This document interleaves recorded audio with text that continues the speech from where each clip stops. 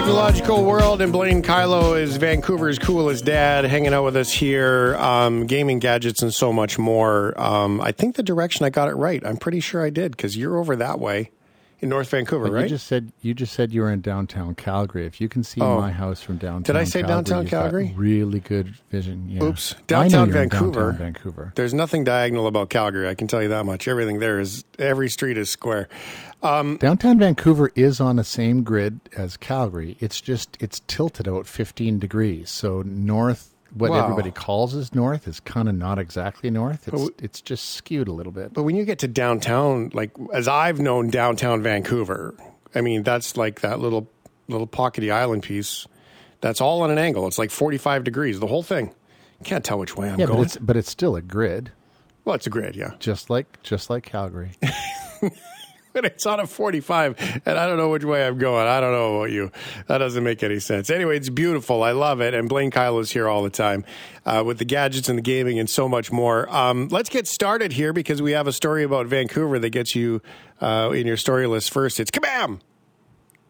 Kabam, Vancouver developer of the Marvel Contest of Champions Battle Realm Brawl, which is a free-to-play mobile game in the Marvel Universe. We talked a few weeks ago about this worldwide competition that Kabam was doing, and you probably didn't get to Vancouver in time to watch the finale that happened in Richmond over the weekend, but they have crowned a world champion in Battle Royale Brawl. It's Finnish gamer and streamer Fintech, whose real name is Arto Ralavesi.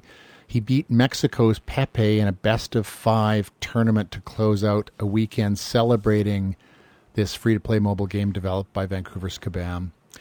Now, just prior to the celebration, Kabam revealed a new hero that they're bringing to this game. Chilth is a First Nations hero that was actually created by a team of indigenous people that Kabam brought in to consult and to design this new character. So Chilth is a new hero that joins the game in November. And they also announced Alliance Raids, which is a new game mode coming next year, which has got 3 different players cooperating to battle bosses. Now, Battle Realm Brawl is kind of a blend. It's a kind of a card collector game, and you collect your heroes in card format, but then you actually put them into battle against other players and against the computer systems. And so it's a fighting, brawling game as well as a strategic card game. Very interesting blend of different styles, all built here in Vancouver by Kabam. How do they make money when they do it free to play like that? Upgrades? Upgrades is one way, and you'd be amazed at how many people will pay for different cosmetics. I know. Different variations V-Bucks. of their characters. It's the same kind of thing. So you can play for free, but you can get certain upgrades that you'll pay for or that you can earn by playing. But really, it's about, I want my character to have a different look, or I want this art style on my character, or I want to have this flashy thing happen when my character does this thing. It's the cosmetics that people don't mind paying money for. People pay money so their imaginary computer machine person can look differently, have cool clothes, basically. It's not for everybody, but you'd be amazed. I mean, there are companies that live off of exactly that. It doesn't say much about society and our need for vanity. I mean, I get loving your game. That's cool. But that doesn't say much for vanity. Oh, my goodness. But hey, good for business. It is the biggest of the entertainment businesses. So whatever they're doing, it's working. Fortnite, speaking of all these things, isn't V-Bucks from Fortnite? Is that right? Yeah, V-Bucks is a Fortnite. Excellent segue. Alan Wake is not Fortnite, but Alan Wake is going to be in Fortnite. Now, Alan Wake is a game that was released in 2010 by Remedy Entertainment. It was a really interesting adventure. Alan Wake is an author, and the whole in the game, the author was kind of getting confused between what was the book he was writing and what was the reality he was experiencing, and the whole game was about the blurring of reality and narrative in this book. Very meta. Well, Alan Wake 2 is about to be released, and because it's been 13 years since that first game, Remedy thought that everybody would benefit from a previously on look into the first game, well, they've built that in Fortnite. And so you can actually go into Fortnite, another free-to-play game. You can go in there for just by registering an account. And you can actually go into what's called Alan Wake Flashback. And it's an experience built within Fortnite that will actually get you up to speed on the events of the first Alan Wake so that you're ready to play Alan Wake 2 when it releases on October 27th. And then on October 26th, just a few hours before that game launches, Alan Wake will become a playable character in the main Fortnite Battle Royale experience. Really interesting way of leveraging an existing platform. And I should say one of the reasons that this came up, I'm sure, is because Epic, which is the developer and publisher of Fortnite, funded the development of Alan Wake 2. So there is a synergy here between developer and publisher, but a really interesting exploration of a way to remind people about an older game to prepare them for a sequel by building that experience inside another game. You know what amazes me about that is in this sort of drop world of this, new character arriving at a specific time. And this is something we've chatted about here on The Shift, is that when we go backwards in time with television, for example, right? Forced TV tuning, 9 p.m. Friday for your favorite show, or the finale of Seinfeld or something like that. They all the TV companies, they said, people don't want to be forced to tune into things. They want to be able to have access. So that's where Netflix and you can watch your shows anytime and on demand and all that came about. But if you actually look at today's world, that I find that those TV shows, now that you can have access all the time, anytime, people are more meh about it. And when you look at retail, as Ryan shares with some of his retail segments, young people in particular, when there's a drop of new items that happens at 9 o'clock on Thursday, they try to sell it out right away, and people are waiting online, much like when concert tickets go on sale, to click their way to get their product. And video games are doing it not only with the release of a video game, a metaphorical lineup at the Apple Store for an iPhone, but they're doing it completely with just characters and, like you said, just add-ons for vanity for your thing. And so yet this instant pre-programmed scheduled arrival time of these products seems to be the secret. We've kind of gone backwards in time for this programmed life again. It's amazing what they've done.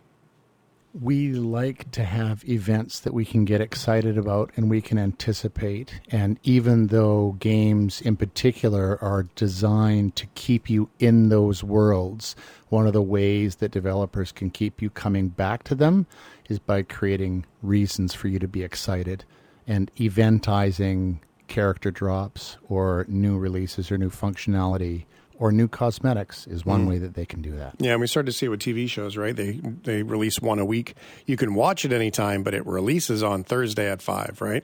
So it's interesting how the marketing manipulates us. And at the same time, we subscribe to this exact notion too. Blaine Kyllo's here, solocore.com. Do you want to just get started with a clip for Hellboy?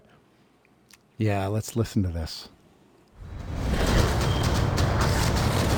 So, what are we dealing with here? That's all for you. 4 psychic spikes measured at over 180 BPUs. Hey! Your job is to find possible links between the spikes before they cause any further repercussions. That's a fun word. Here goes nothing. So is this basically like the movie of Hellboy that we saw, for those who aren't into the comics and all the things, sort of based like the movie into game form? Absolutely not. This is a completely original story. So Hellboy, for those who don't know, is a creation of Mike Mignola, who is a comic artist and writer. And Hellboy has existed in a couple of different movies. Ron Perlman played Hellboy at one point, and the guy from that other show that I can't remember the name of, the detective, the cop from the Netflix show. Oh, I'm no help for you there with actors, buddy. Well, Jono's got it. What was it, Jono? David Harbour. David Harbour. There we go. He was also Hellboy in a movie that did not do very well. It kind of flopped. And Hellboy's been in a couple of different games before. This is a completely new experience. Web of Wyrd. It's W-Y-R-D. Sort of, it's Scandinavian. It's pronounced word, not weird like you might think. This is actually a really great game for Hellboy to appear in. The voice that you heard there was the actor Lance Riddick, who sadly passed away earlier this year, and he just injects Hellboy with exactly the right amount of sarcasm for the character. Now, Hellboy works for the Bureau for Paranormal Research and Defense, and so all of these stories that Hellboy appears in are all about sort of weird supernatural things, and that's exactly what's happening here in Web of Wyrd. He is in this environment that is either constructed from human folklore or is the source of human folklore. It's not really clear. It's a roguelite, and so it's a game where you'll go into procedurally generated levels. They'll be different every time you go in, and your objective is to play through as far as you can, picking up power-ups along the way. Some power-ups are permanent. Some power-ups are temporary. They only exist for that level that you're in, and when you die, you go back to the central area, and if you didn't complete the level, you have to redo that level again before you can proceed with the story. Available for Nintendo Switch, PS4 and 5, Windows, Xbox One, and Xbox Series X and S. A really interesting, fun game that puts you into the shoes of Big Red and his hand, which has got a really interesting name, The Right Hand of Doom. That sounds better than starting Mario Brothers over and over and over again. Blaine Kyllo is here. Quickly, we only have a quick second, though, but the Apple Pencil, for those who are artists, they've got a new version of that coming out, don't they? They do. This is the stocking stuffer for all the iPad owners in your life. The new Apple Pencil it costs less. It's only $109. Most of the same functionality as the more expensive pencil. It works with any iPad that has a USB-C port for charging. And it even has, if you've got an iPad Pro with the M2 Apple Silicon chip, the new pencil actually has that hover feature so that you can actually make things lighter or darker depending on how hard you press. A really excellent stocking stuffer. The new Apple Pencil comes out in November. Yeah, don't be surprised for artist people. So many use those digital pencils, especially the Apple Pencil, to create some beautiful things. So for the artist in your life, good idea there. Blaine Kyllo, thank you, sir.